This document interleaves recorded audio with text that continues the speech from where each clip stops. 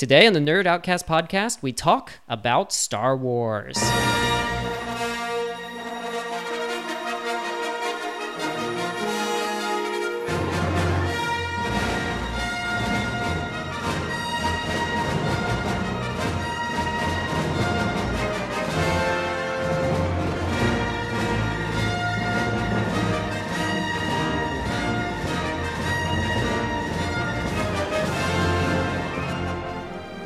Hello, welcome back.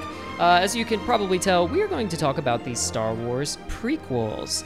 We have done every Star Wars movie on this podcast thus far, but we skipped over the prequels for various reasons, and suddenly the prequels seem to be back in the zeitgeist, and there's interesting thoughts occurring about the prequels, so we thought now would be a great time to discuss that. Before we begin, I brought on a group of experts who can feel they can speak with some authority about this given subject. My first expert is over in Kentucky. What is your name, sir? Hi, I'm Ricky Glore. Hey, Ricky, how you doing? Oh, fantastic. Well, it's always fun to talk about Star Wars. I mean, come on. Even when it's bad Star Wars, it's fun to talk about Star Wars. I felt super depressed that I missed out on the Rise of Skywalker discussion. I feel we may touch on the sequels in this one, but go ahead. Cool. No, I was just sad that I missed that because I was part of the Empire Strikes Back, The Force Awakens. You and I did one for the podcast I previously did for The Last Jedi. So I've always gotten to talk with you in a very heavy medium about the movies, and I just didn't get that with Rise of Skywalker, and I feel like there's a piece of me missing. Yeah. I think we text. We texted? Yeah. Yeah, but we talked about The Last Jedi shortly after my daughter was born, so there's like this kind of like family, the theme of family runs deep in Star Wars, you know. And even if it's not supposed to, they'll force it down your throats. They sure will. Ricky, I just have a quick question for you before I jump away. Where does this trilogy of movies rank? We have 3 trilogies. Where do the prequels rank for you in the 3 trilogies? A surprise question. Yeah. They rank as my, if I have to be honest, least favorite, just because I only really care for 1 out of 3 of these. Okay, great. All right, so they're number 3. Perfect. Yeah. We'll hold on to your thoughts. We're going to get into them very shortly. My next expert has also been on the show before. He is over in Chicago. Introduce yourself, my friend. Hey, I'm Mark Rosenthal. Yay, Mark, welcome back. Yeah, awesome. How are you doing? Rad as hell, buddy. Mark, I need to say right now on the mic, I am really enjoying watching your journey through Star Trek. Oh, thank you. Yeah, this is not a Star Trek podcast, but I really just have so many questions I want to ask you about Star Trek, and I may just text them to you. Hey, no problem. Or we can just do that instead. Let's call an audible. Yeah. I want to talk about how Data fucks. I love it. It makes me so happy that you have arrived at DS9. So I'm really curious to see what you think about that show when it's all said and done. So far, so good. The Dominion just showed up. Oh, yeah. Mark, I want to throw the same question to you. Where do the prequels as a trilogy rank in the 3 trilogies that we have? Ooh, dead last. Okay. I feel the same kind of as Ricky does, in that I really only care about one of the movies. Okay.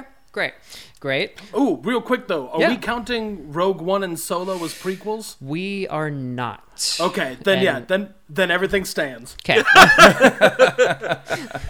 Oh man, I really want to know what your 1 is, because I think we differ, and I bet you I could guess what your 1 is, Mark. Well, we'll get into that. My last guest, you just heard, he's here in Los Angeles with me. What's your name, friend? Hi, my name's David C. Hernandez. David, welcome to the show. Thank you. I'm happy to be here. I'm super bummed I missed the last one. So yeah, it was a Star Wars talk too, wasn't it? Was it Clone Wars? Yeah, it was. Was it Clone or was it Rise of Skywalker? No, it was Rise of Skywalker. It was? So many ex-Rise of Skywalker friends here. We'll just talk about that. No, we're not. So, David, same question to you. Where does this trilogy rank in the 3 trilogies for you? This one actually is second for me. Oh, I was really hoping someone would say first. I really doubted someone would say first, but that's interesting. I really can't wait to hear why. Sure, I was hoping for the world to not be on fire, but like, what are you gonna do? Yeah, 2020's been weird. 2020. So gentlemen, let's jump into this discussion. For my listeners who are listening, we're going to try and approach this a little bit different. There have been dissertations and theses, whatever, doctrines written about how bad the prequels are. It is well documented. The hate about what George Lucas, didn't take his own advice and all these different things of why these movies are bad, from the writing to the acting and blah, blah, blah. So what we're going to try and do is talk about what the prequels do well or what they do right, if anything. And it may only be a 3-minute discussion, and that's okay. Or it may not. I'm sure we'll touch on the bad, but I'd love to touch on what they do well. And before we go any further, Dave Filoni is great. Clone Wars is wonderful. Rebels is fun. That pod racing game is really good. There have been a lot of good things that have come out of the prequels, but we're going to keep this discussion focused solely on these 3 movies. So no Rogue One, unfortunately. We should do a Rogue One podcast. That would be fun to do. No Solo, nothing like that. Just these 3.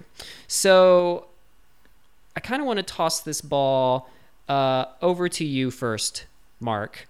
Okay. What, if anything, does this what does this trilogy do well? Like, if you have to pitch this trilogy to me, like, how do you pitch this trilogy to me? I think the one thing that this trilogy does very well, that I think especially the sequel trilogy does not do as well for the most part, is it takes some big swings. Like, it doesn't always nail on what it's going for, but it, like, what kind of movie opens up and is like, all right, we have a baby space Jesus and he's going to get into a Ben-Hur chariot race right at the beginning of the film. And like, the pod race sequence is fantastic. I think for the most part, all the action sequences are great in the prequels, with the exception of the stuff in Attack, like towards the end of Attack of the Clones, like the Yoda fight and all that stuff. I think is just too kiddie for me. But other than that, I think the action-wise, it's pretty solid. Ewan McGregor holds up that entire trilogy on his back, just lugs it across 6 years of filmmaking, and good for him. He deserves it. He's fantastic. And Ian McDiarmid. Ian McDiarmid should have 9 Oscars for playing Emperor Palpatine alone. He's very good at it. Mm-hmm. Well, you answered like 5 of my questions, so I think we're done. Cool. I'll see you later. Let me toss this over to you, Ricky. Same question. What do the prequels as a trilogy do well?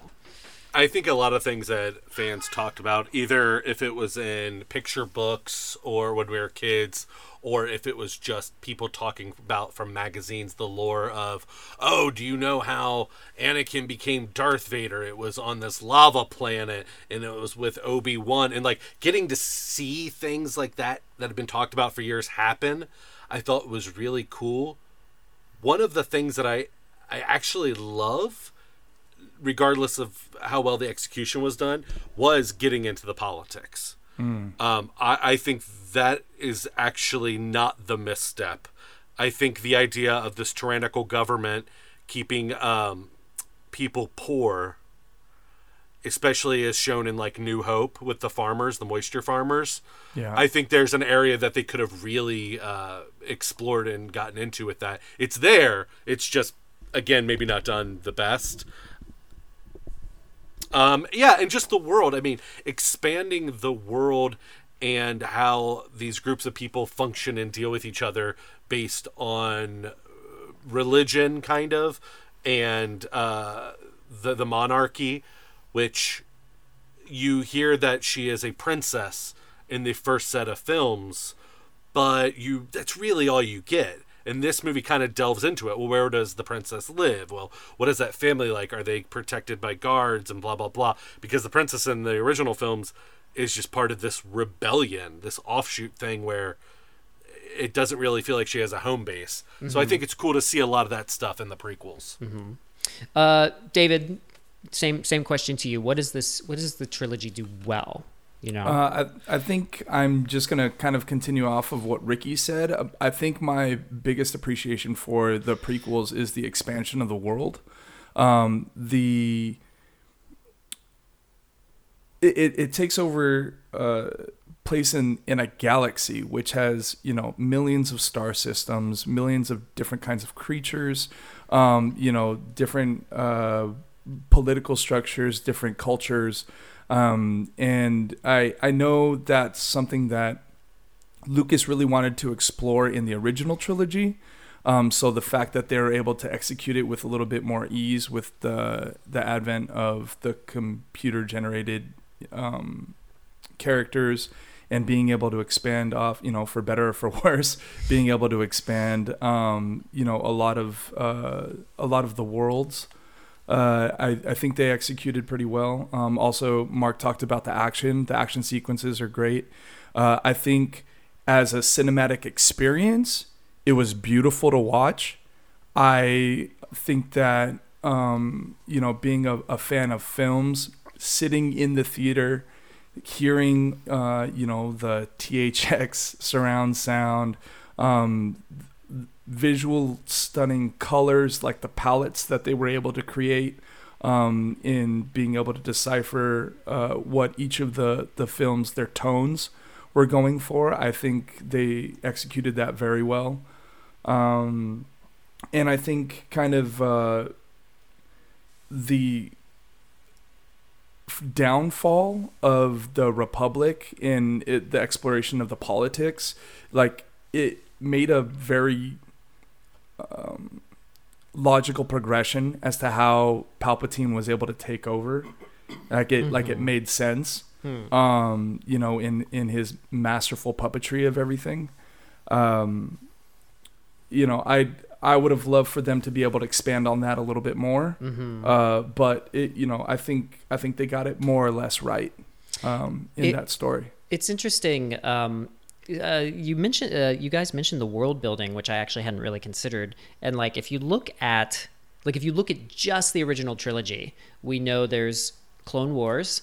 We know there was a Senate that gets disbanded, and Yoda has a line about the council he will keep of who to train and who to not. So maybe it's implied like he had a group of mentors or somebody that he perhaps talked to when he was training for all these hundreds of years. And that's it, right? Like, you get no other history of the world from the original trilogy. Am I leaving anything out? Like, you don't even know how Anakin ends up in the suit from... No. Yeah. Sure we do. true. We know exactly how. Darth Vader betrayed him. Obi-Wan says it out loud. Oh, no. Oh, God, Mark. From a certain point of view, Mark. Exactly. And it's like the swinging for the fences kind of that you talk about, Mark. Like, you're like, it's really ballsy for your first movie, like the opening crawl, to talk about like taxation. Oh yeah. Yeah. You know, like that opening crawl of Phantom Menace is exceptionally boring. You know, like It's Yeah. crazy. It's the first new Star Wars movie, right, since 1983. So here we are. It's 99. Yep. It's been 16 years later, and we open up with two Jedi, each with their own lightsaber, going faster than we've ever seen before. There's talking droids. There's weird, very racist caricatures of the Nemodians. Yep. And like the movie just opens up. All of a sudden, they're running fast. They're deflecting blaster bolts, like not just like one here and there, but like everyone. We get droidicas. Literally and then they land on the planet, and all of a sudden, there's a Jar Jar Binks and a forest full of animals. It really does take a lot of big swings, and for the most part, I do think it hits on a lot of them.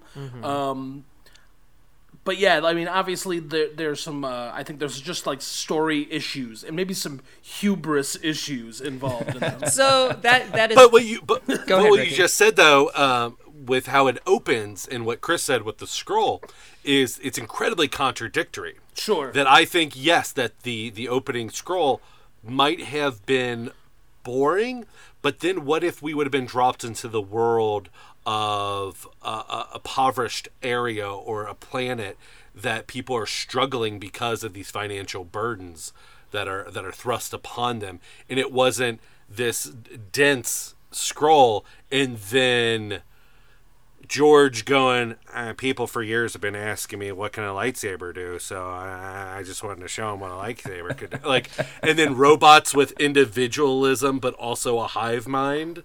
It was, I don't know why that scroll existed with the opening that he wanted to do, and then into Jar Jar. Especially because when you finally get to like Naboo and you see like the capital city, they're not an impoverished people. They're the richest people in the galaxy. Everything's made of marble. It's crazy. And unless that's going to be a point, unless that's going to be a point that, and see how these people live, and then show the juxtaposition to that, why there is a war that happens, why clones are created maybe by the poor to have numbers to stand up for them when, they didn't have the numbers against the rich. There's a lot of rich stuff there that just... was I don't ignored. Know if it was part of a draft that he went for glitz over substance, I don't know. Yeah, sounds like a lot of coulda and not a lot of didn't. So we've touched on this a little bit, and we're kind of jumping around.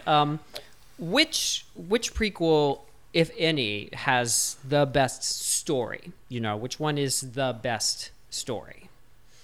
Executed story or base story? That's a great delineation. Answer both. That's really fascinating to me that you asked that. Because I think, I'll show my hand, I think Phantom Menace is the best out of all of them. It might have stung the hardest with being the introduction, but alone with the acting of Liam Neeson and the character of Qui-Gon Jinn, who I think is one of the most interesting Jedis who doesn't get enough to do or exploration, and also should have been Anakin's deadbeat father. Just saying that because we don't need Space Jesus. He's a questionable. He's a questionable Jedi. He uses the Force to get kind of what he wants. He never is like, I'm doing this for the greater good because I see a prophecy. He just kind of does it because he wants to. I don't think we see any other kind of Jedi like that. So I think that's what makes Phantom Menace really interesting.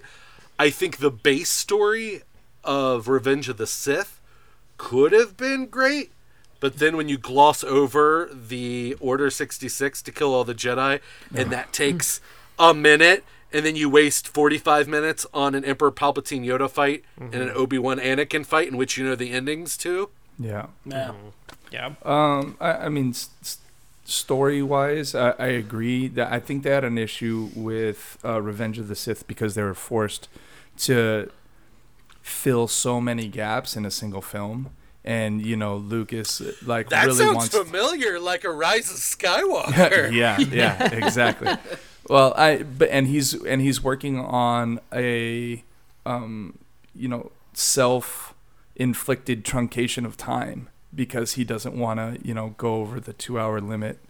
But I agree with you too. I enjoyed probably Phantom Menace the most as far as its execution's concerned, and that the Revenge of the Sith had the most to try and fill in. But again, I think we can all agree they kind of dropped the ball on that. And it's hard. Revenge of the Sith. I mean, one of the biggest things that plagues this series is the outcome. Yeah. There's really no mystery. And the stuff that doesn't fulfill the outcome is inconsistencies between Lucas or Marquand or, the writers of the original trilogies that wrote the scripts, which makes you go like, wait, that doesn't make sense. So ultimately Revenge of the Sith is going to end in a way that is satisfying, but what's going to happen. Yeah. Word. I will say, I think the best executed story for me is Revenge of the Sith. Mostly because, and this is more just because it's the one that has the most action for me. It's the one that feels the most like what the original trilogy of Star Wars. There's just, from that opening space battle, which is super rad, the lightsaber fights are really good. General Grievous, I think, is... I haven't seen the Clone Wars TV show. He's kind of wasted in the movie, but I love the idea of just this decrepit old dying droid with like human lungs, I guess, coughing around all over the place. It's just a great idea that they just don't land. I think the best story, base-wise, that just doesn't get good is Attack of the Clones. I love the story of Attack of the Clones. Like, it's a weird murder mystery that splits off into this clone army and everything. And the only And a love story. and a love story, yeah. And you know, it's a very badly put together love story.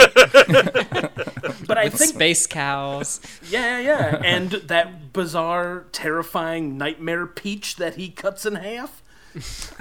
That, I don't know why, or pear or whatever it is, that thing to this day, like, whenever I watch Attack of the Clones, that's the part of the movie I'm like, that's it, I give up. Attack. Well, that's because Lucas is not good with symbolism. Like, look at any of the movies. The other writers are much better with symbolism because that's his forbidden fruit. That's why he attacks that peach. Oh, sure. I mean, George Lucas is a bad writer who's a great idea man. Like that. Yeah. George Lucas should just sit in a room behind a desk, and people should just get in line and walk up to the desk and say, "Give me an idea." And he goes, "A decrepit alien man." They go, "Great, thank you, George Lucas." And they walk away, and they give him $20 or whatever. And that's what they didn't have on these prequels, is they didn't have one saying, "No, George, you can't do that." Or, "George, is that a good idea? Maybe we should gestate that. Maybe that should go in the oven a little bit longer." Well, I mean, Absolutely. numerous times people have, made analysis on the original trilogy. Well, not even the original trilogy. Star Wars, when it first came out, it went through several edits. You had lots of people, putting their 2 cents in to make the film what it was. And, you didn't have that with any of the sequels. Or, excuse me, the prequels. Yeah. I mean, it's no secret that Marcia Lucas is the person who edited A New Hope into a watchable film. And, then he passed it on to Irvin Kershner, and then, kind of Richard Marquand for Return of the Jedi. And the fact that he came back for the prequels and was just like, "I'm gonna do everything." And it's just like, well, didn't you learn your lesson the first time? Yeah. The thing that bugs me about George Lucas, and this is what really gets me down on the prequels whenever I think about it, is back when Revenge of the Sith was, before it was going to be released, I went to Wizard World in Chicago, and they had so many, Episode 3 panels leading up to it, and it was super cool. Rick McCallum was there, and Nick Gillard was there, and they had, behind-the-scenes footage of them rehearsing for the final battle between Obi-Wan and Anakin. It was great. And they showed this clip from the, behind-the-scenes, and it was George Lucas.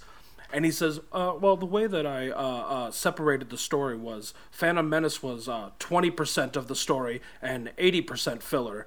And then Attack of the Clones was 20% of the story and 80% filler. And then Revenge of the Sith was 60% of the story and only 40% filler. And everyone, you could hear everyone's, buttholes clench inside the... What did the he mean room. by filler? What is he... What Like, does he it came up sound with like? concepts, and then the rest of it was all just stuff he bullshit together. Yeah. God. Well, yeah, like a television Manufactured. series. Yeah. Right? No. Isn't it a television series? It's episodes 1, 3, 6, 7. There's an outline for what episodes actually matter in the serialization in a television series. And I think because these are based off of serials, when George was helming it, he's like, all right, here's the stuff that I gotta do, but I'm not going to spend any time on making the side quests, these B plots, C plots, interesting, where a lot of those are the things that we did hear about in the original movies, like the Clone Wars. It's like, how did we not spend any time in the Clone Wars in the movies? The Clone Wars is one battle on Geonosis and then some background stuff in Revenge of the Sith. And that's pretty much it. Order... We watch Gungans fight robots for 45 minutes in Phantom Menace. Robots! We don't care! And this is pre-Marvel. This is pre, if you're going to kill a bunch of things, Ultron. they have to be robots. Yeah. So you've all said great things, Mark. I'm with you. I think Revenge of the Sith is probably the most Star Warsy one. It feels the most Star Wars to me. It also, I think, has the biggest flaw of all of them in that the twist towards the dark side for Anakin just doesn't work. Oh, it's very badly done. It's very badly done. He really does go to killing children very quickly, and it's just even whenever you have time after you finish Deep Space Nine, please watch Clone Wars. It is really fun, and Rebels is also great. But even with the character development they give Anakin in Clone Wars, it still doesn't flesh out that really he's killing children now. Like, that seems really out of left field. Well, he goes to talk to Mace Windu. He goes to narc on Palpatine, and he goes, "Hey man, just so you know, Palpatine is Darth Sidious." And they're like, "Nah, we'd have known that." And he's like, "No, stupid, I'm telling you now." They're like, "All right, well, you stay here." And then in that 4 seconds, he goes, "I think I'm gonna kill some kids," and he makes it's like a music cue, and he's like the John Williams light bulb went off over his head, and he was just like, "All right, well, I'm gonna go walk around in a balcony for a hot minute, and then I am going to kill Mace Windu, or whoever, or whatever. Yeah. Yes, to save my wife. Yes. Yeah. We've already kind of touched on this a little bit, but since we're kind of drifting around characters and actors, who I want each of you to kind of tell me like a favorite character or actor. They may be separate things in this movie, in this question for some reason, but who's a character in the prequels that you really enjoyed seeing screen time with? Well, I already said Obi-Wan Kenobi, Ewan McGregor's performance, and I'll stand by that. I love him in these movies. I think he's great. But I will say this, because no one else will say it, I hope, my favorite character, because I love dumb characters in Star Wars that don't have any purpose, and for me, Dexter Jettster is the best character in the prequels. He's this weird Ernest Borgnine diner owner who has, it's so great. He's got a mustache, and it's made out of, like, crab shell. It's so good. And it's this weird scene that has nothing to do with anything, and it's just so he can say "cloners," and that's it. And so a robot. And that scene is. I love that scene. And that scene is cut out of the Phantom edits because that storyline. You want to talk about 80% filler? Oh, sure. Sweet butter Jesus. Mm-hmm. And I get it. It has nothing to do with anything, but I love. That's one of those big swings I love. It's like. I didn't really care for Rise of Skywalker that much. It's a perfect 5 out of 10 TNT movie that dads will fall asleep to for years to come. But God help me, Babu Frick is my best friend. I will die for Babu Frick. I love Babu Frick. I'm so glad you brought up that diner guy. Also, there's this really heavily implied His name relationship. is Dexter Jettster. Show some respect. Dexter Jettster, sorry. He's had like an adventure with Obi-Wan. Maybe we'll get to see it someday. That's what I'm saying. Maybe he'll show up in they the have Obi-Wan a checkered series. past, that's for sure. Yes. David, what about you? Who's a character that you love in these films? I agree that Obi-Wan is probably the best fleshed out character out of the entire prequel. Ewan McGregor does a stellar job of giving that character life as a full-on Jedi and not just some hermit old man that's been on a desert planet for umpteen number of years. Mm-hmm. I actually really love Watto. And I think it's because he's such a gross exaggeration. Like, he's an over-the-top caricature, and he's so unique. I mean, we don't see any other characters like him before or after. Well, yeah, you don't see any characters like him really until his return in Revenge of the Sith, right? When he informs Anakin that he sold Shmi off. Oh, you mean Attack of the Clones? Oh, sorry. Yeah. Attack of the Clones. There is that really lovely scene where he does tell him that, but he realizes who Anakin is, and that recognition. That moment. Yeah, little Annie. Oh, wow, you sprouted. Yeah. Oh.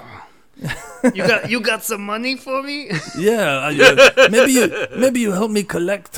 Some people owe me some money. I do love that he tries to get Anakin to be his enforcer. Yeah. He's like, oh, you're a Jedi now. Maybe you got some muscle. And how great would that have been for character building for Annie to be like, for having a reason to maybe do some shady shit with some Jedi power. Right? I mean, that would have been a fun path to take for sure. Into it. Ricky, what about you? I think I know what your Qui-Gon answer's Jinn. going to be. Qui-Gon Jinn. Oh, Qui-Gon Jinn. I'm going to be the turd in the punch bowl. As much as I enjoy Ewan McGregor, I think he's incredibly one note and not fleshed out as a character.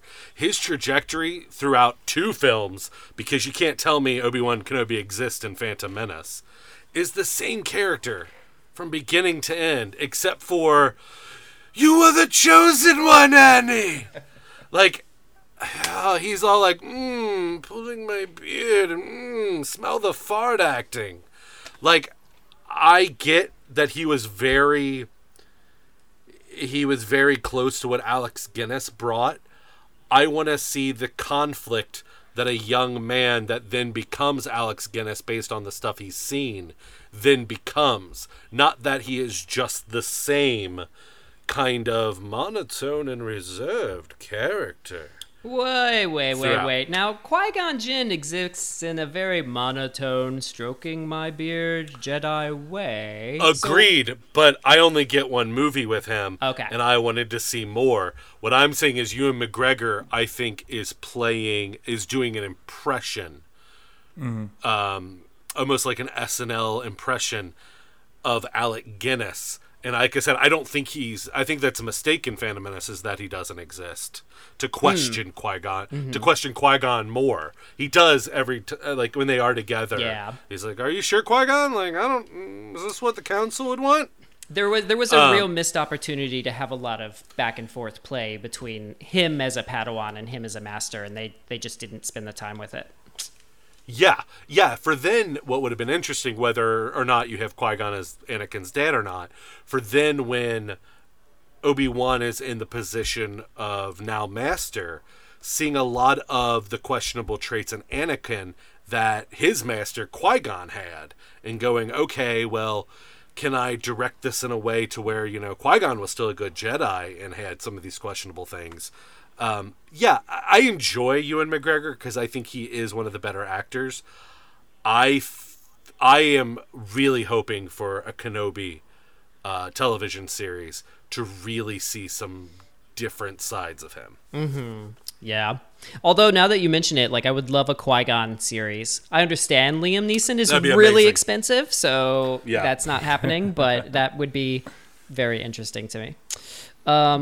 I want to give a shout out to Ian McDiarmid. I never get tired.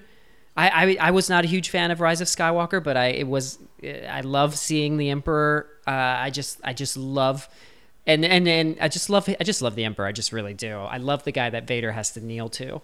So it was interesting to see kind of his power play throughout the movies. Even though it could have been written far better. There is that really great shot in Attack of the Clones where all the Jedi are sitting on one side and he's sitting on the other. And I mean, that shot is very heavy-handed, but I still enjoy it. But yeah, I loved that we got more Ian McDiarmid out of this. I probably could have done without his lightsaber duel. Yeah. I think that's the only hole in his performances that I see, because I know that a portion of it is also a stunt double. And it, I mean, just from my point of view, I can tell that he's not well versed in doing all of that action. Well, and even like his fight with Mace Windu, I remember seeing an interview with George Lucas, and he's like, these two people are extraordinarily powerful, and they move very fast, so we're going to do a lot of close-ups when they're not hopping around, and it's all about the close-ups. I.e., both my actors are old and can't move fast. Yep, they cannot. So. Name something, this was a question I threw out to all of you. Name something the prequels did that surprised you in a good way. I can go first. I can go first if you need a moment. I was going to say the score. Oh. I think the score, especially the Phantom Menace score, Duel of Fates is arguably one of the best John yeah. Williams pieces of all time, and it's in service of one of the best lightsaber fights that they've had in the series.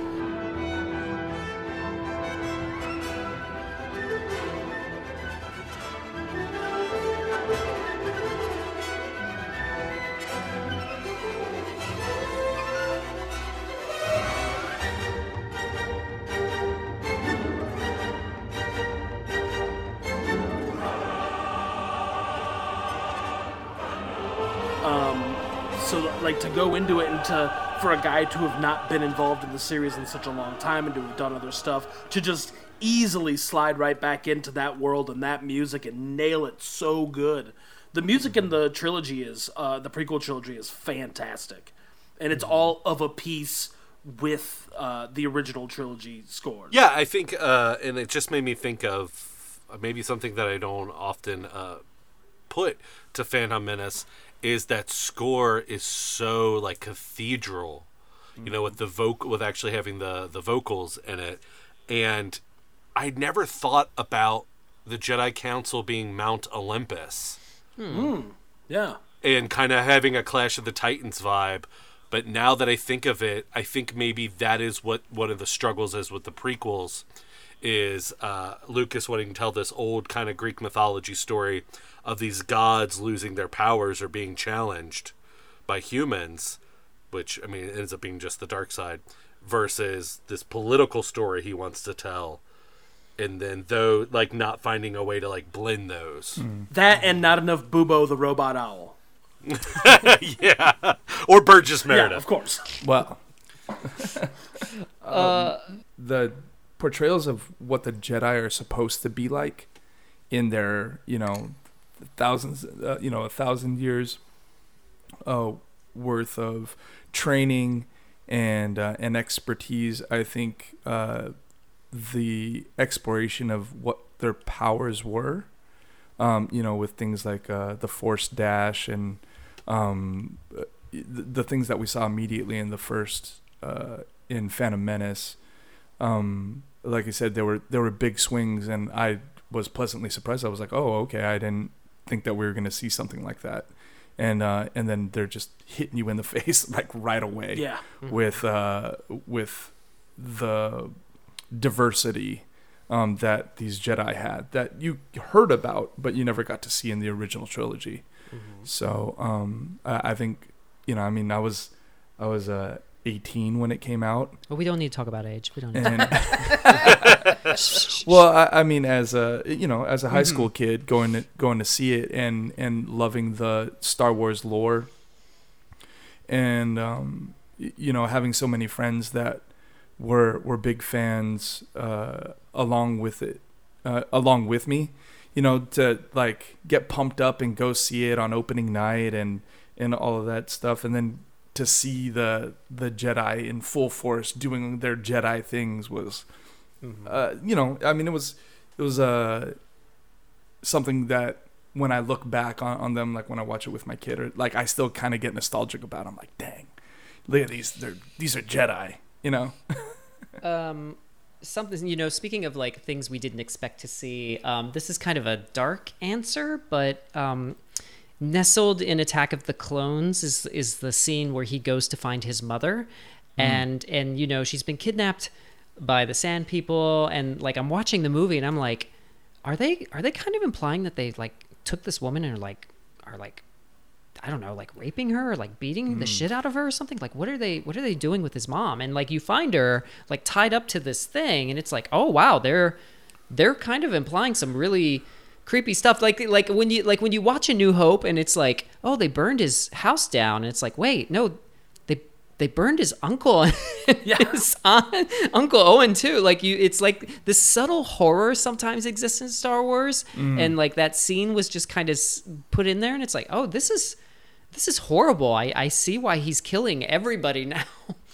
Right. Yeah, and that's another example of like not going far enough in that thing, because it's just like Order 66. He gets all mad and he cuts himself out of that hut and he's like, I'm gonna kill all the Tusken Raiders, and he like cuts one down, and then like they cut away, and then later on he's like, I killed them all and I'm sad. And it's just like, shh. And she's like, oh my God, I've never been hotter for you than right now. Oh God, the love. Oh God. Can I ask the question that first popped in my head? It was not even the scroll. It was the first time that I questioned the prequels when I went and saw it as a kid. Was why are these Jedis wearing the poor people clothes that Obi-Wan Kenobi was wearing when he was hiding out, so no one would know who he is?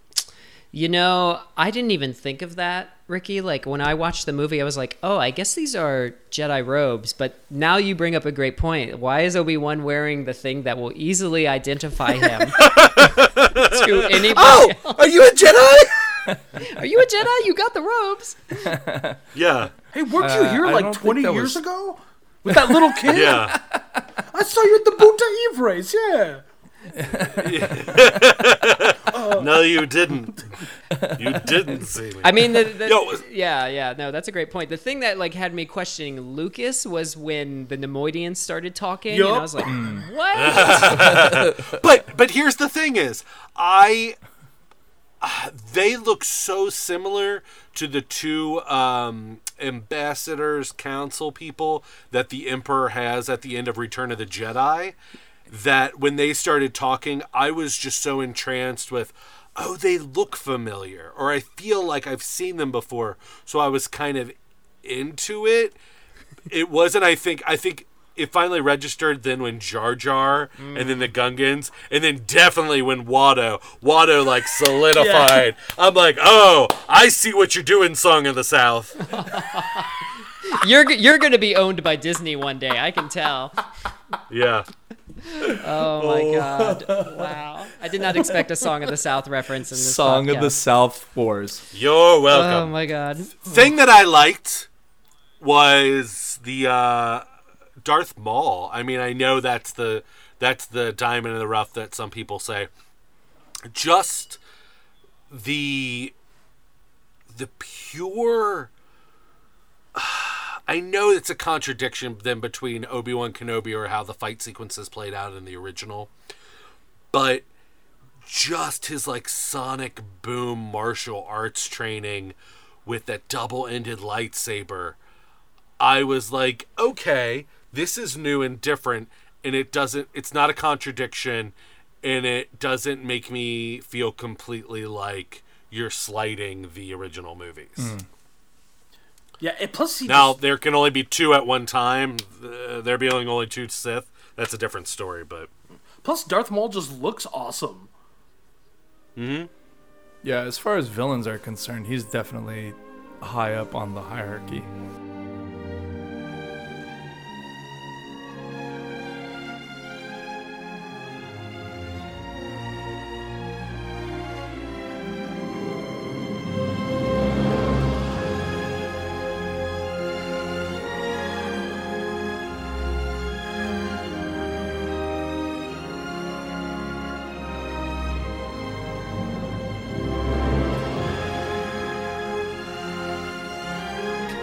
Since you brought it up, Ricky, so this is kind of a two-part question.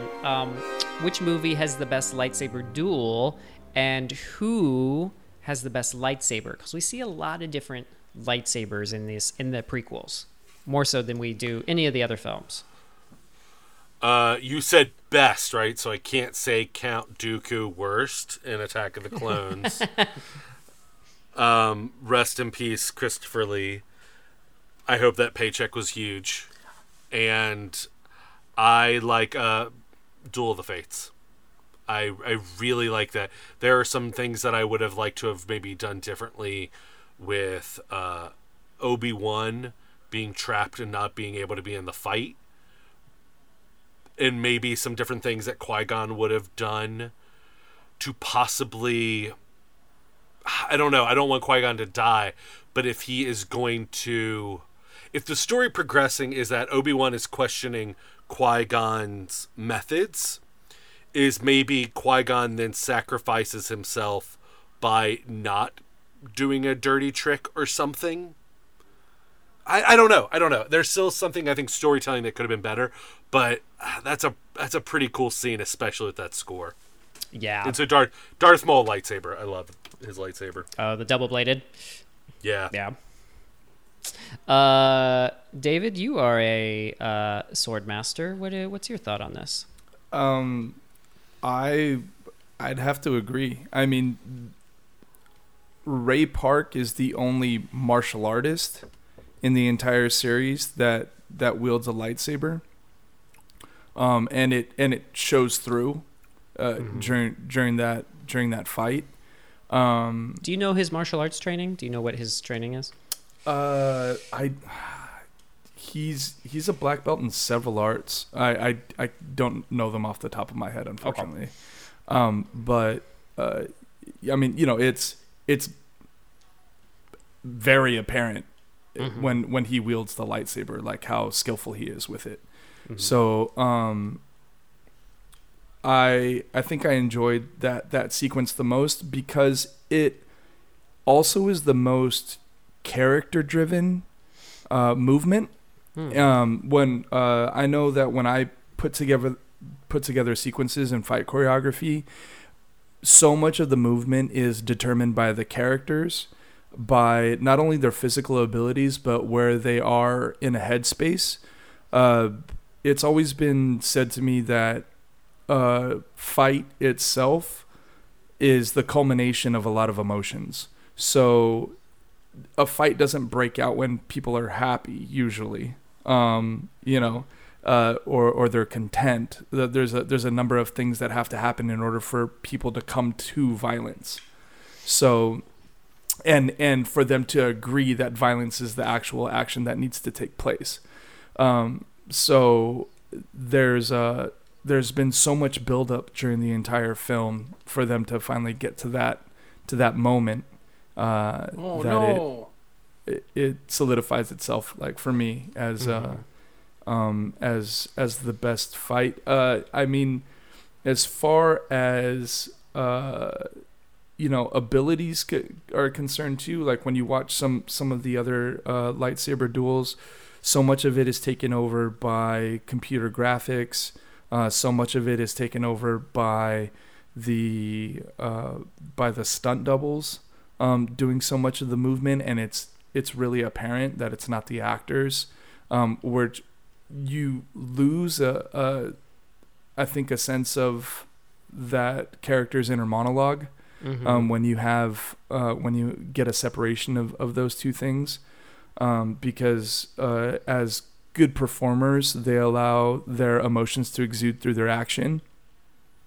And we lose a little bit of that. Also, I think it's the best shot in that the dynamics of it and utilizing their surroundings, and like forcing a lot of their abilities out, comes to play. And there's a lot of two shots. There's a lot of wide shots, especially because there's three of them.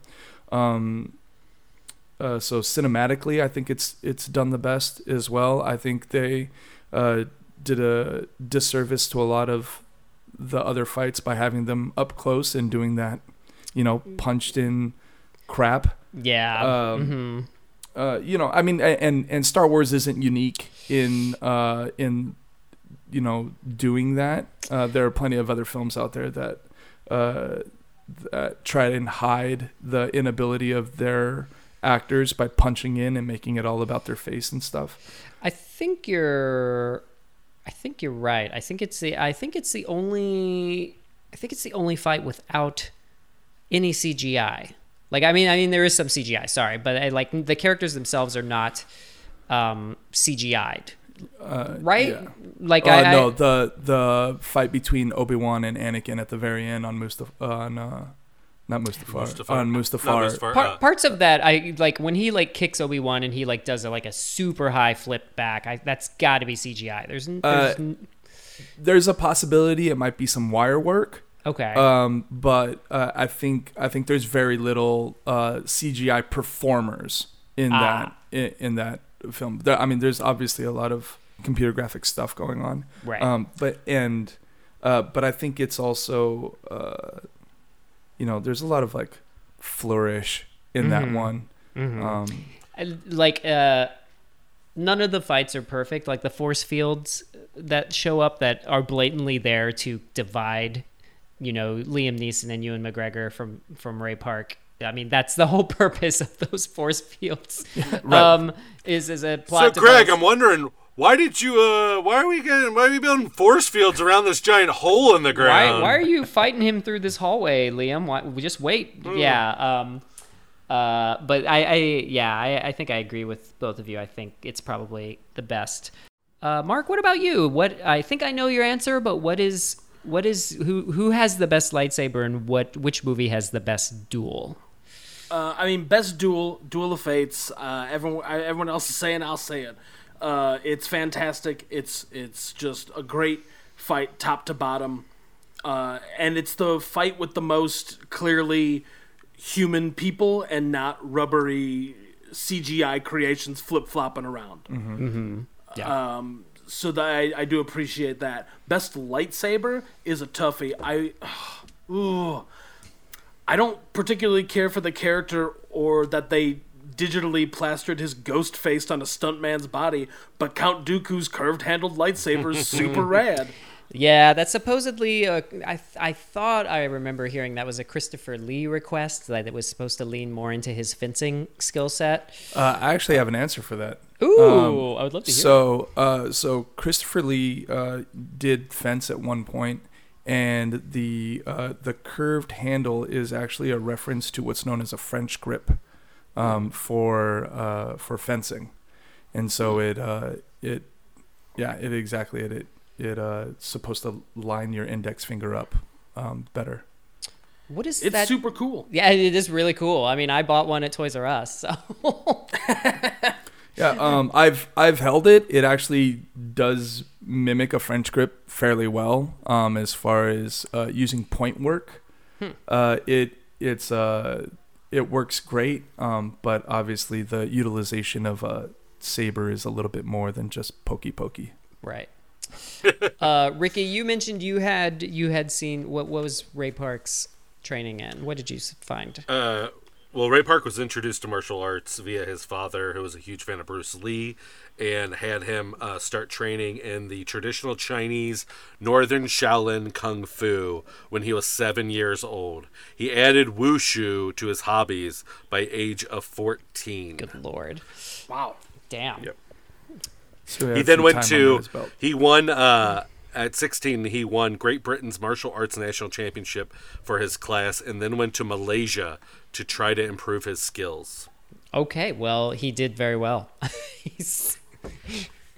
I wish He don't mess around! He don't mess around.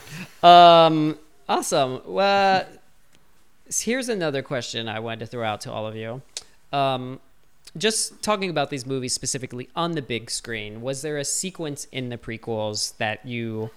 Because Star Wars is known for being a fantastic event to watch on the big screen. What event in the prequels really grabbed your attention when you saw it on the big screen?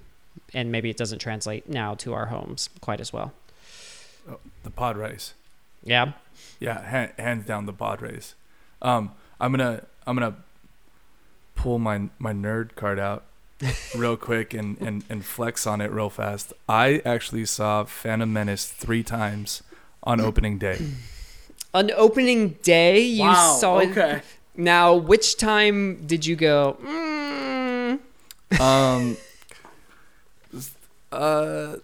Probably halfway through the second time. I was so the first time that I saw it, it was at a 12:01 showing. You know, it was madness. People are dressed up. They're like cheering at every possible moment. I honestly don't even know what really happened during the first watching of it.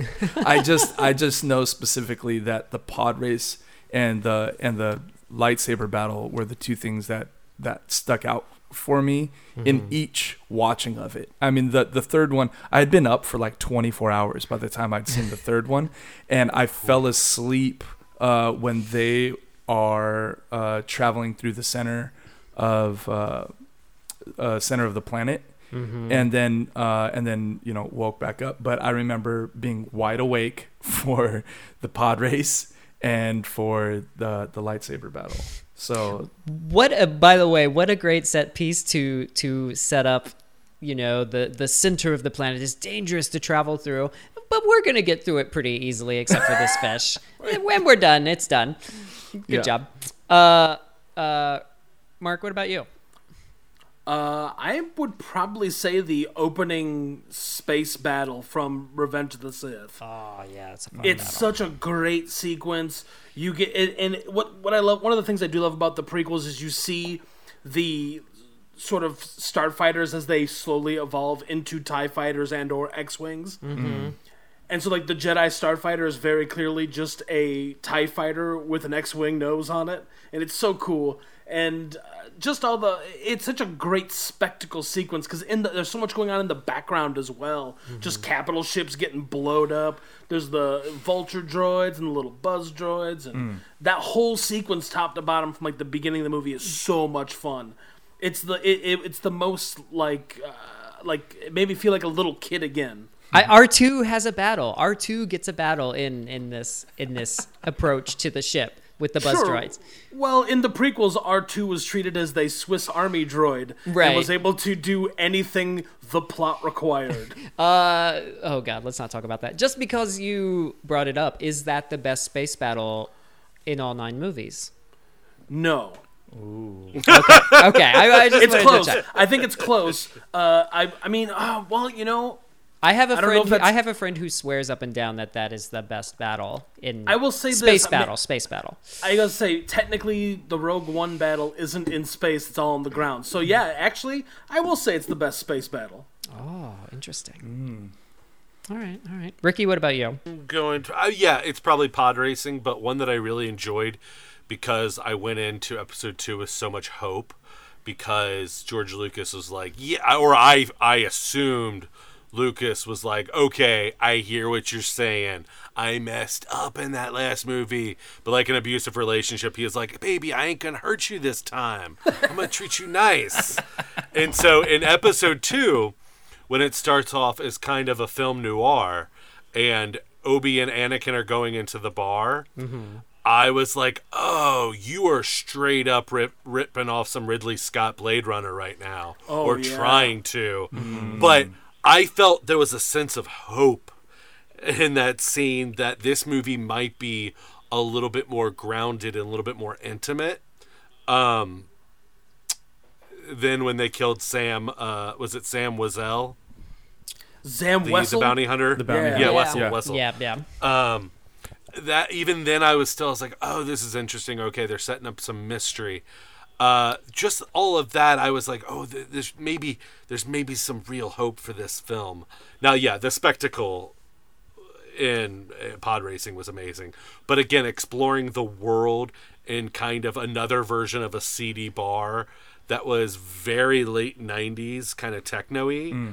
I don't know. I kind of dug. It was a little different, but then that was short-lived. Getting to see like planet side of Coruscant is great. Like the ground level of Coruscant was such a cool thing initially. I love that whole like speeder chase through Coruscant. Yeah. It's a lot of fun. You get John Williams adding electric guitar to the orchestra. It's so much fun. But yeah, it's just, and then Elias Sleazebagano shows up and he's like, "Hey, you want to buy some death sticks?" I don't want to buy some death sticks. I want to go home. You want to go home? Yeah. I think that was also a great sequence to kind of reestablish how the relationship between Obi-Wan and Anakin, the amount of learning that Anakin has done under Obi-Wan's tutelage, how much his powers have grown. Like, it was a great kind of way of easing in a lot of exposition without actually having to be like, oh, look at these things. And Yeah, there's a sense of like a Batman and Robin, especially like 66 Batman and Robin, where Batman has to go into this bar and he tells Robin to stay out in the Batmobile and Batman gets his orange juice spiked. It has a lot of that like little buddy kind of sense, except for unfortunately Hayden Christensen can't pull off Robin. Oh yeah, I know. Well, here's a question real quick regarding that. Do you think how much of the acting was the actor's fault? I would love to take a stab at this first. I'm not very familiar with Hayden Christensen's filmography, and I had not heard of him before Star Wars, but that's kind of irrelevant. But he is better in Episode 3 than he is in Episode 2. Like he has grown as an actor. He's still not great. So I think he was acting in a big movie well before he should have been. I mean, the writing is horrible. The writing is really bad, but at least Ewan McGregor and Liam Neeson and Sam Jackson and Ian McDiarmid, like all these accomplished actors can do something with it. They can't save it, but they can do something with it. But there are times where he just doesn't do anything with it, and I mean, it is hard to tell whether that is him or whether he's being directed at that. But I don't like Natalie Portman, and I usually like Natalie Portman, but the more I watch the prequels, I like her less and less, and I think that's probably a result of Lucas and the writing than her, but yeah, I don't know. What that's a great question. What do you all think about Hayden Christensen and his? Is it him? Well, I mean, I agree of Natalie Portman. It's hard. Lucas is, if you've heard anybody who's been directed by him, he says slower, faster, louder, softer. Mm-hmm. You know, that's his directing. I think one of the biggest hindrances, and you just mentioned with Hayden from Episode 2 to Episode 3, is the redunculous leap of having Anakin be a child in Episode 1 and then be Hayden Christensen in Episode 2. He is having a real tough actor's challenge of having to remind us that the last time we saw this character, he was a child. Like a kind of... And he isn't even as whiny as a child as he is as Anakin in Episode 2. Mm-hmm. Yeah. And so the other actor they were going to have was maybe Leonardo DiCaprio. Oh. With an absentee director, does Leo put out a better performance and there's a better chemistry with Ewan McGregor? Probably. Yeah. Yeah. I think I generally, in cases like this, I usually side with the actor, and I think the director and the script probably aren't as good. The thing with Hayden Christensen is I don't think he's a strong enough actor to elevate bad material like a Liam Neeson or a Ewan McGregor or Sam Jackson. Agreed. That's a great way to point that. Agreed. Yeah. But I will say this: prior to the Star Wars movies coming out, he had been in a movie called Life as a House with Kevin Kline, where he played his kind of bratty teenage goth son, and he's actually really great in it. And he also did a movie post Star Wars called Shattered Glass. Shattered Glass is great. And he's so good in it. Mm-hmm. Like, he is a good actor. But he also did Little Italy with Emma Roberts, where he is awful, but the material is awful. Exactly. Right. But you know what? The black hair dye they give him in that movie, glorious. I like that we all agree that we don't think he's that good. But the three of us, besides Chris, were able to pull out some Hayden Christensen gems. I think I love what you said, Mark. Like he's not good enough to elevate bad material, at least then. And now he hopefully now. Well, he did that other film, Leaper, right? That's right. Jumper. Jumper. Excuse me. Oh, Jumper. Yeah. Jumper.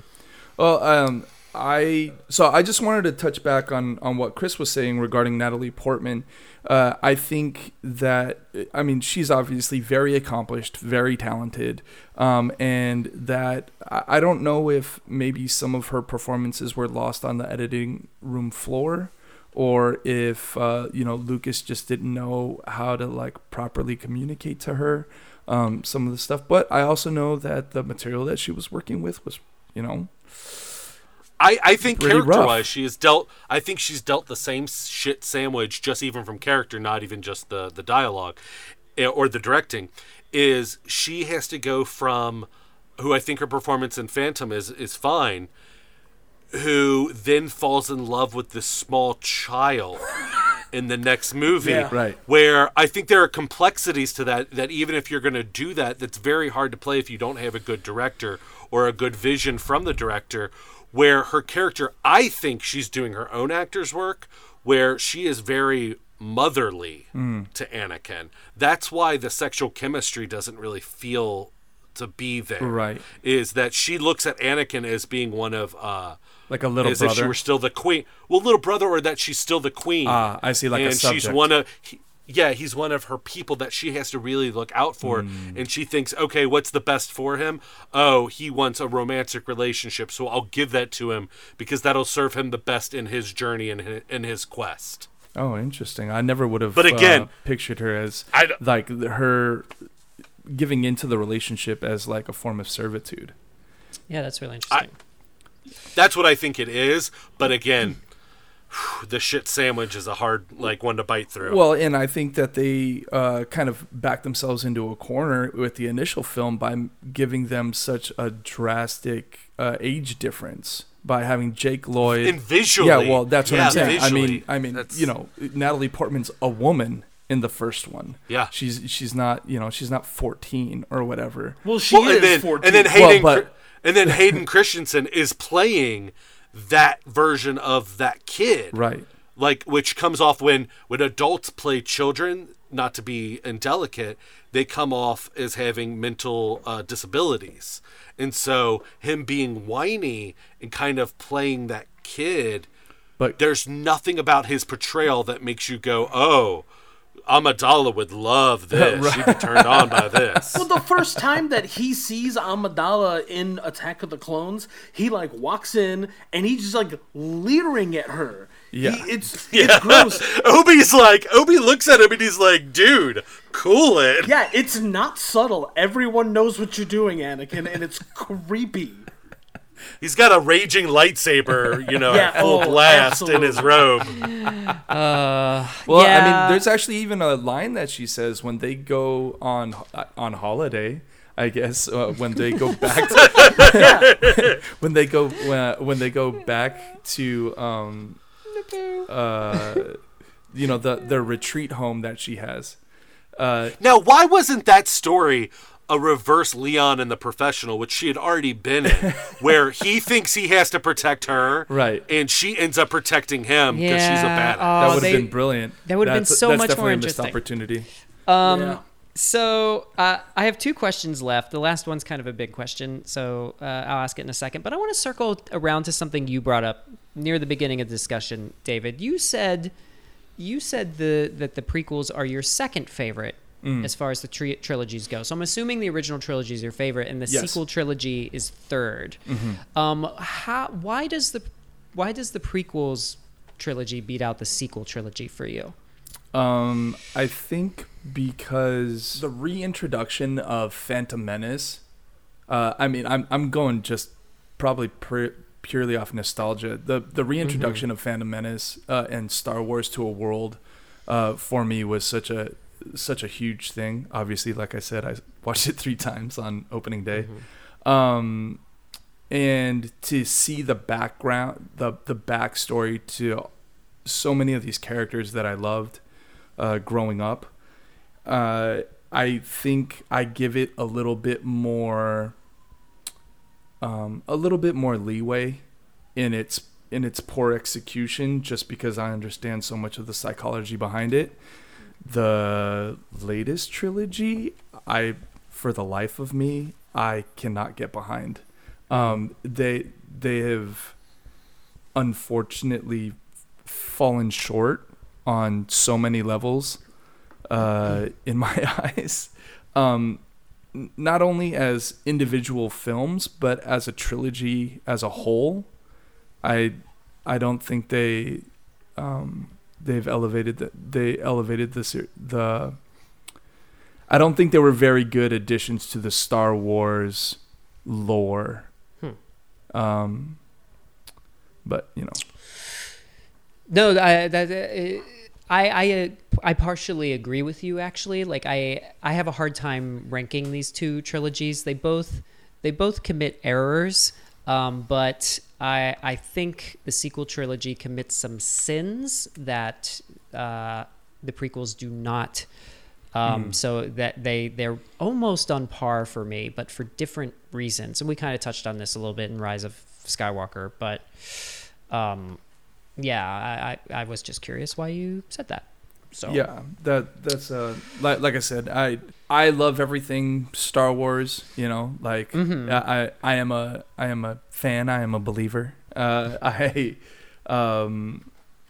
that also comes with its pitfalls, right? It like that gives me huge margins for disappointment when things don't go away that maybe I could better justify.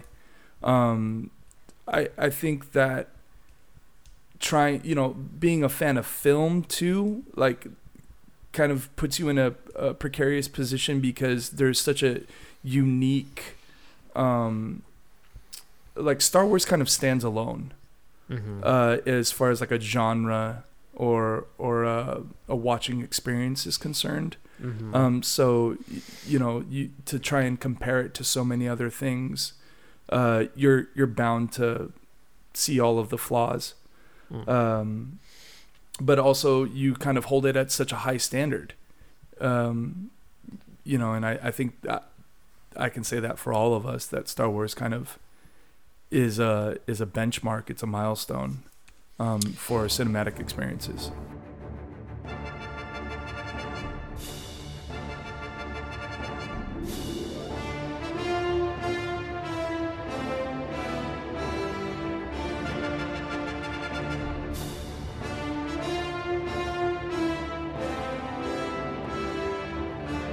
So here's kind of our final question. It is a partially two-parter question, but this might be a big discussion, so I saved it for last.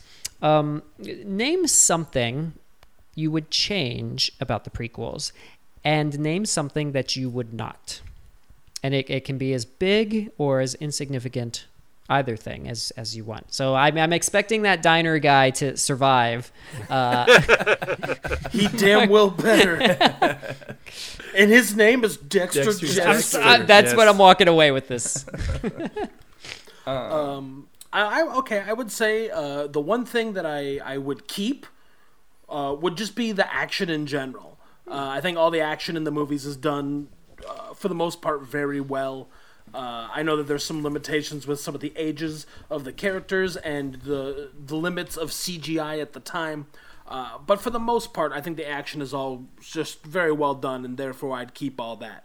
The one thing I would change is this. Episode 1 and Episode 2 are now combined and are just Episode 1. Episode 3 becomes Episode 2. The new Episode 3 is Order 66, and it is just a whole movie of Darth Vader rolling through the galaxy, fighting Jedi left and right. That's the big thing that we're missing is it's glossed over. It's literally a 1 minute scene of a bunch of Jedi being unceremoniously shot in the back by literal cartoons, like faceless monsters. And you know what you do is you have Darth Vader put together the first iteration of the Knights of Ren. Yes, yeah. Ooh.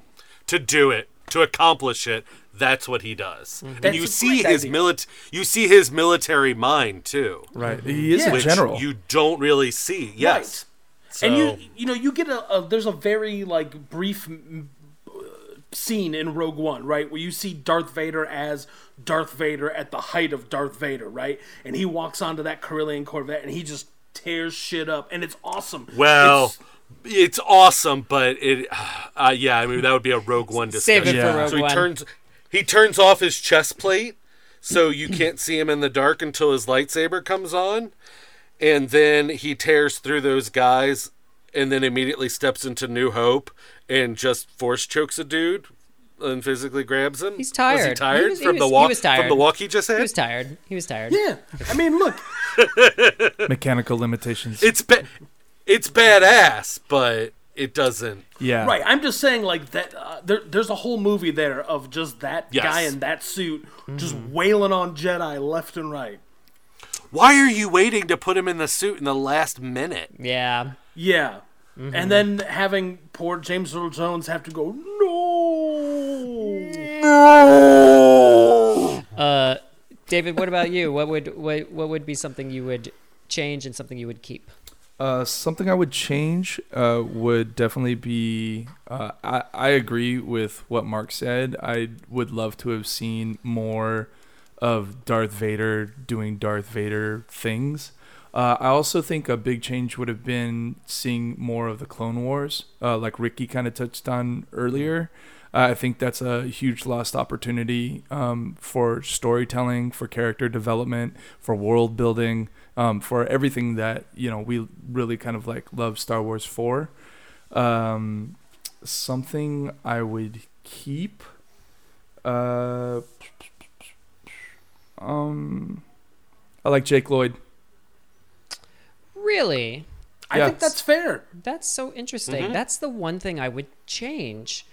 That's so interesting. But what do you change? Do you change the actor or do you change his age? I change his age. I truly have Yeah, no. I agree with that. I'll agree with that. I would love to answer this. I have no idea why Lucas started Anakin's story so young. Like, I don't know if he was looking at the numbers and was like, well, if I'm gonna make Obi-Wan this age, Anakin has to be 10 or whatever. Like, I don't know why. It's the Ewok theory. Yeah, he did it because he made that movie for kids. Because Obi-Wan's age does not I mean, you were talking about before about faults of sins of the other movie. I think it's sins when the guy who created the whole damn thing forgets and doesn't rewatch his original movies and makes a bunch of inaccuracies.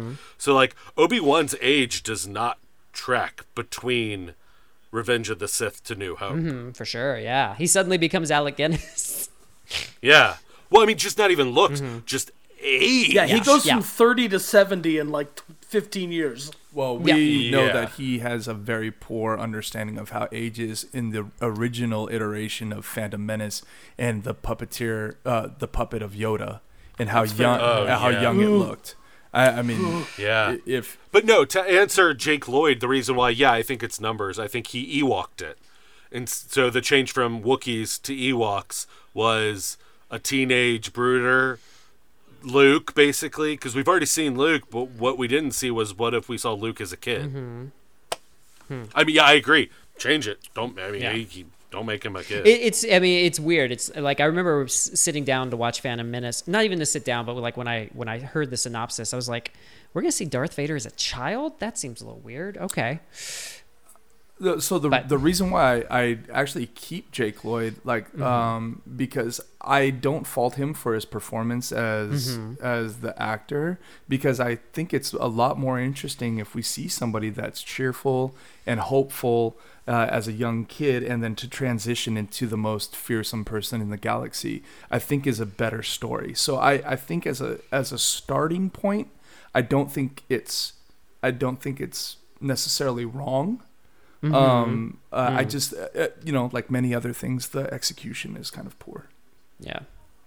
My change and keep actually coexist. I keep Qui-Gon Jinn as a character. Most people want to keep Darth Maul. I keep him as a character throughout the trilogy, and I have him take over. So I keep him, and I change Dooku as being Qui-Gon Jinn. So then at the beginning of Revenge of the Sith, you really want to rock some people on their socks. You have Anakin hedge clipper Qui-Gon's head in front of Obi-Wan. Yeah. Instead of Dooku. And it means so much more. And you get to play with you're not even changing the story that much. You have Qui-Gon be Dooku, because I think it's questionable if Dooku is bad in Attack of the Clones anyway. Right. Because he's saying, I'm doing what I'm doing because I think it's right, as most powerful people do, who may end up being wrong. But have that be Qui-Gon, who's a little questionable in Phantom Menace anyway, that he sees some errors in the Jedi, that he thinks they're going to an absolute path that isn't so great, because Mace Windu definitely deals in absolutes. Right. So I think he has this subsect of like, I got to course correct what's going on. And he's not evil and he's not bad, but he is able, the Emperor is able to manipulate Anakin then to the beginning of Revenge of the Sith into thinking that he is the person who's been puppeteering everything bad that's been going on. And then Obi-Wan's like, no, they're still good at him and whatever, blah, blah, blah. And he's just like, cha-cha! Yeah, yeah. No, Ricky, that's such an interesting change that I would love to see. I 100% agree. Oh my God, that's so interesting. But let it happen in episode 2 so episode 3 can be Order 66. Thank you. Agreed. Yeah, I mean, yeah, do it. Okay. Make it so. Make it so. Let's go film that, guys.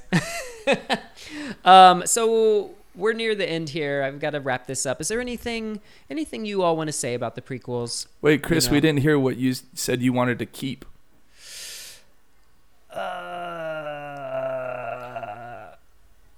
Wow, he doesn't want to keep anything. You heard it here first. I would keep the action sequences. The action sequences really do well. I'd pull back a little bit on the CGI characters. It gets a little too Matrixy at times. If they could fix some of that, but I think the intent of the action sequences and that space battle in Revenge of the Sith is a lot of fun.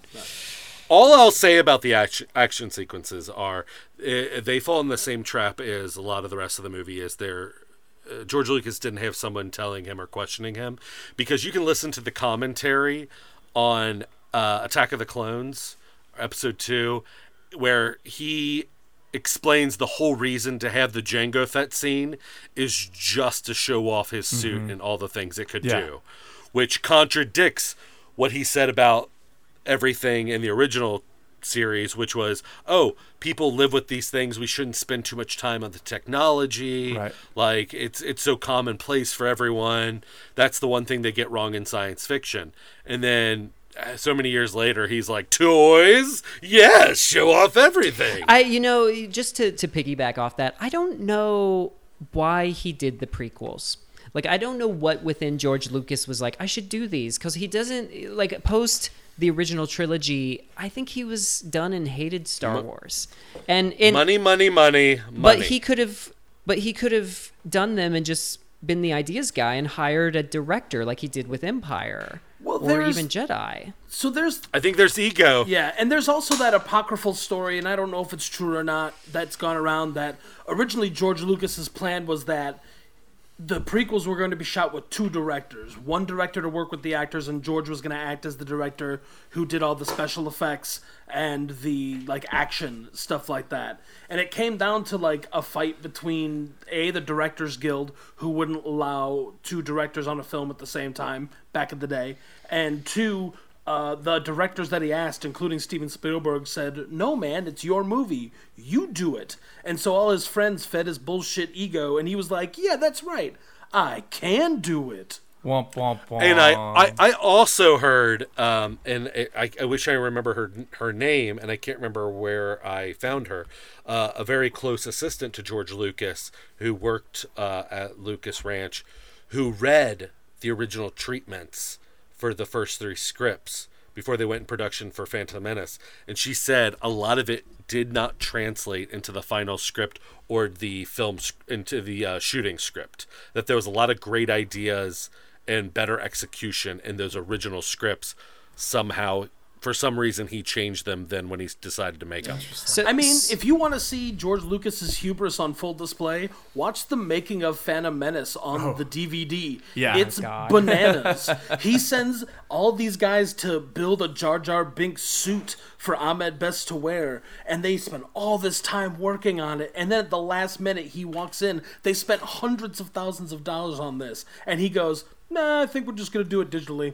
All right, you figure that out. Bye." And you can see a whole room of people's life flash before their eyes. I think someone threw up in the corner. Yeah, it's awful. It's awful. So And if you go ahead, Mark. Sorry, no, finish. and this will go into sort of, I think, this final question about the prequels is, I think my big thing with the prequels is, again, they're movies of ideas with for the most part kind of piss poor what's the word, execution. If I was gonna I would label the three trilogies like chips.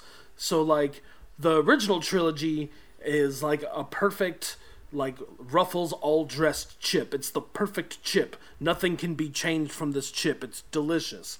The prequel trilogy is, to me, like Funyuns. It's tasty for a minute, but then your mouth starts to hurt. And then the sequel trilogy are like Pringles, in which case they start off really shitty, and then in the middle it's real good. You get a taste for them, but then at the end, all you taste is pain. Yeah, the biggest props, I know I put the prequel trilogy as my least favorite, just because I think the acting, the story, the effects, him on the speeder bike in Attack of the Clones looks awful now. Oh yeah. Looks real bad. But I do have to give the prequels props in that trilogy is consistent within itself, within the acting, within the story, within the editing. Reason why I watched the Phantom edits, there's only 1 and 2, because the editor was then invited by George for a dinner where George said, now that you've had this dinner, do not Phantom edit episode 3. And he complied. But the editing is so bad in the prequels. But hey, it is consistent, where the new trilogy isn't, but I still... Acting, some of the things they do in the new trilogy, I dig. To echo what you said, Mark. Yeah, of your chip analogy. Oh, the fall from grace was much harder in this new one than Attack of the Clones to Revenge of the Sith. Yeah, I'll agree with that. David, any final thoughts on the prequels as we close out here? I think they did their job in kind of reintroducing a new generation to a world that we all love. Whether or not you can love everything about them, I think is an impossibility. Just because it spans for so much time, and everybody has their own opinion and their own preference. David, I have a quick side question for you. Actually, how Sure. old are your kids? I have one 12-year-old. Has he seen? Is he a boy? Right? Yeah, a boy. Has His name's Nikolai. has he seen the prequels? Oh yeah, I've introduced him. How did he to the respond world. to them? He thinks they're fun. Okay. I mean, as every kid should. I think he also has a very interesting take on it because he's a performer as well.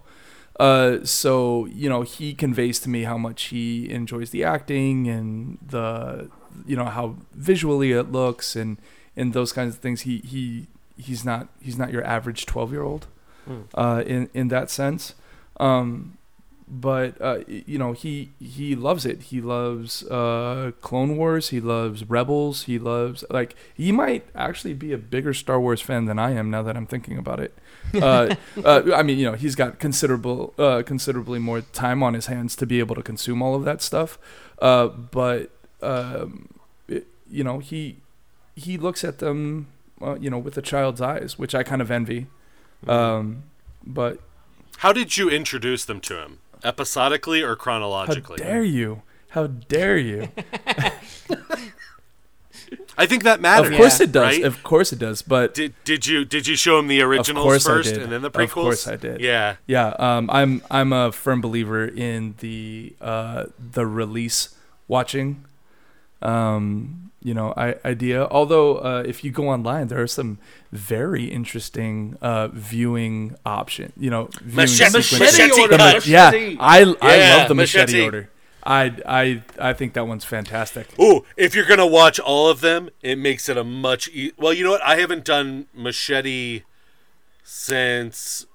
I'm guessing there's no change in Machete with the new trilogy. Not that I know of. Not that I know of. Okay. But the machete order also includes Solo and Rogue One. Oh, I haven't watched it since. So the only time I did Machete, those movies didn't exist. Yeah, same here. Yeah, so there's because after Rise of Skywalker, my son and I actually looked up the new watching order. What's the best way to watch Star Wars? And well, you watch the original 3 and then you go have a nice day. Yeah. It's weird. After Return of the Jedi, it just says don't. Yeah, it's like it's weird films. because it's in the font of like the Back to the Future to be continued to be concluded. It just says don't. It just says it's done. It's finished. it That's just says it. concluded. Yeah, you did it. Well, gentlemen, one last thing I want to say yeah. about the prequels, and I will say this in appreciation of the movies, because even though we've tried to talk about the positive things, we've done still a fair amount of dumping on them. So I do want to say this, just like the original Star Wars, represented not only like a fun, cool space adventure movie, but sort of a leap forward in how movies were made. The prequels are that on a slightly smaller scale. Like, they pioneered filming on digital cameras. They pioneered filming like using fully digital sets and digital characters. It did a lot to shape how filmmaking came afterwards. Now, that could be for good and for bad as well, but I think it's important that people do recognize that it did have a huge it was like that, The Matrix, and then like the Lord of the Rings movies that they were shooting around the same time. Those three movies like really just changed the way that like blockbuster movies are made. It weirdly coincides with the way that it was made. Actually coincides with the thematic story that they're telling within the prequel about going too far one way. Right.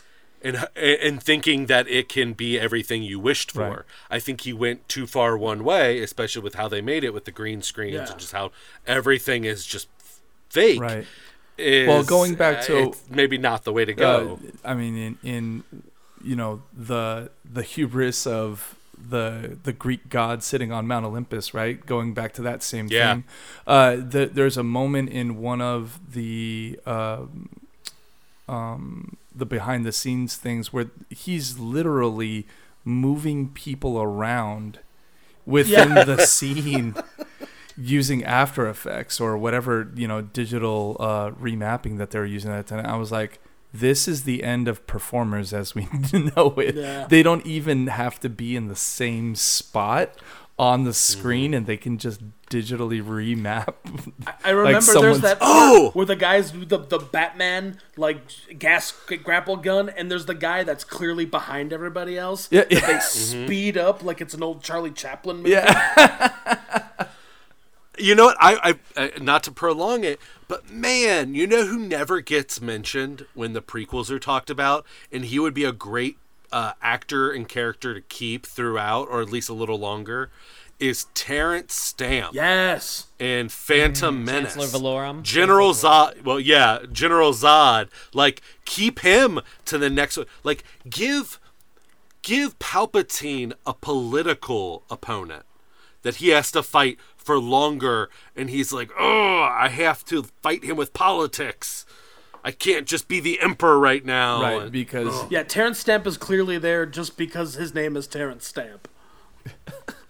Yeah, apparently him and Lucas did not get along. That's why he does not appear in the rest. Unsurprising. Yeah. Shocker. Well, with that said, we must bring our prequel discussion to a close.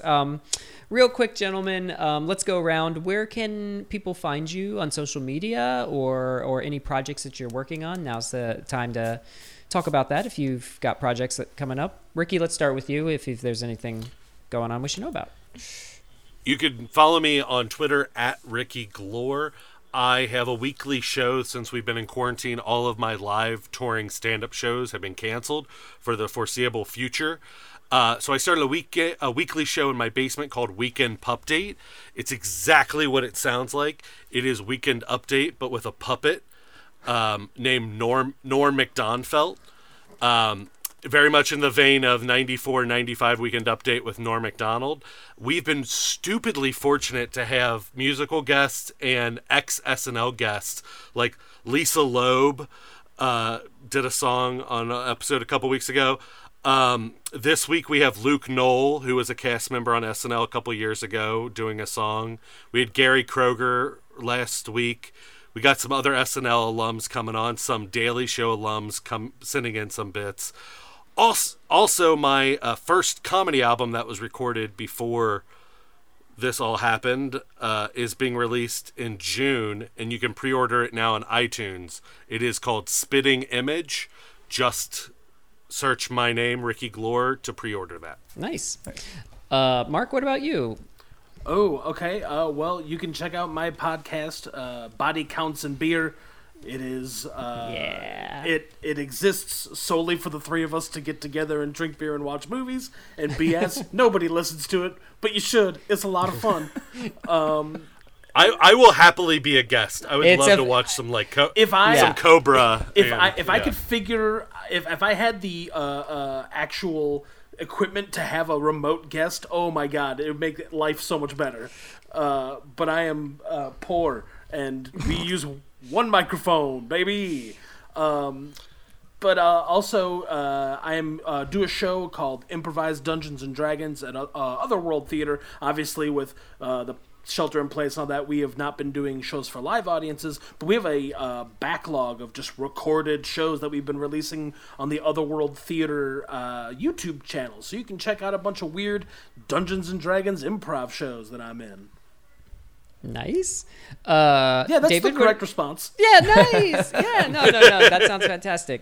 David, what about you? I am most active on Instagram. It is at D_C_Hernandez.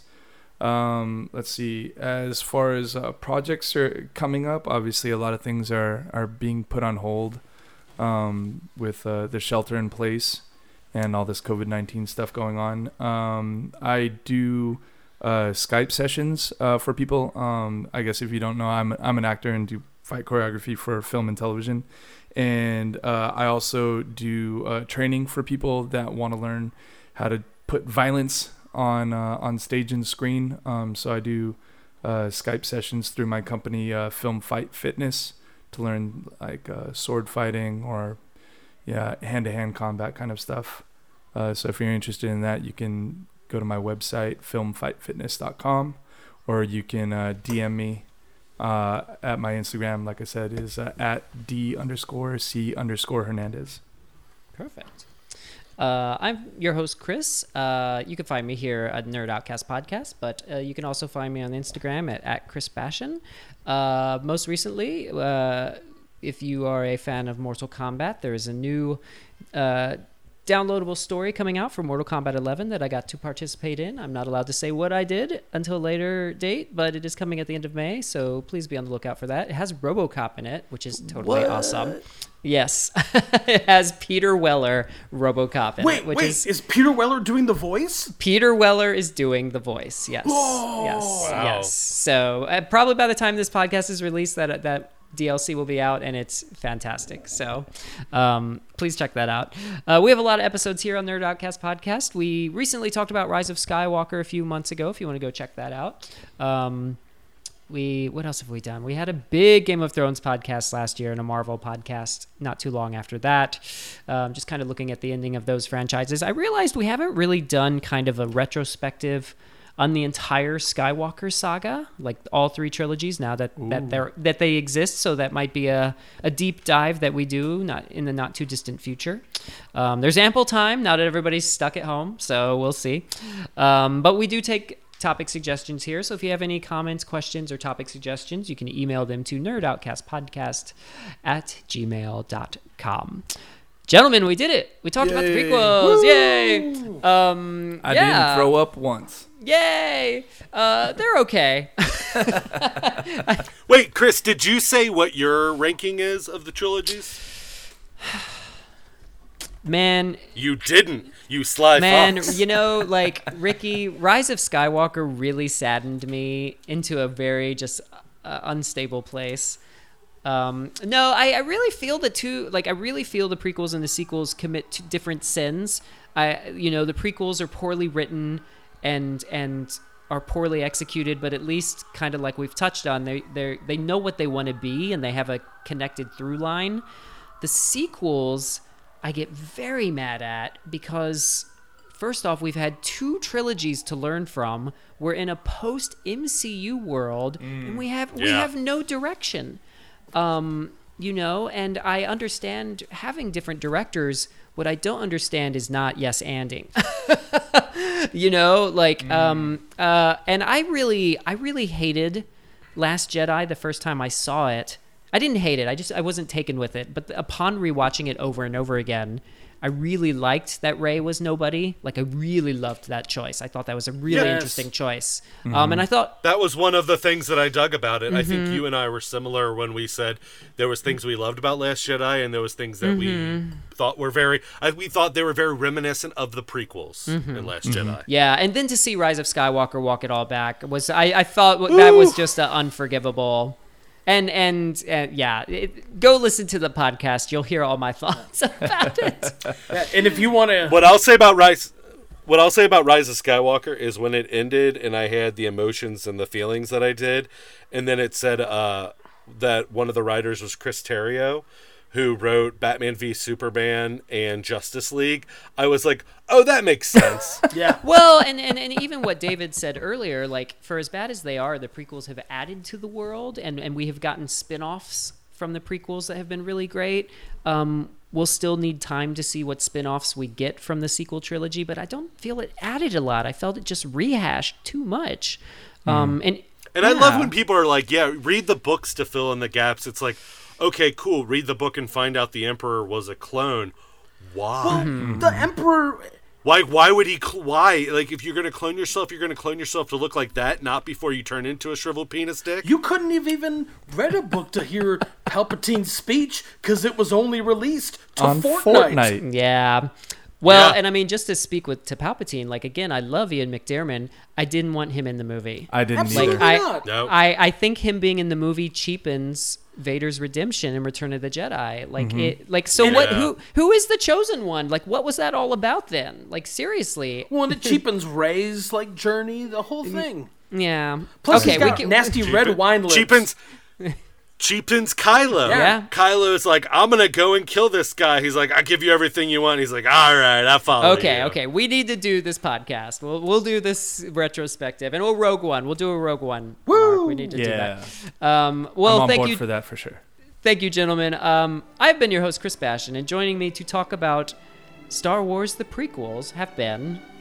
I'm Ricky Glore. Mark Rosendahl. And David C. Hernandez. Thank you, and may the Force be with you.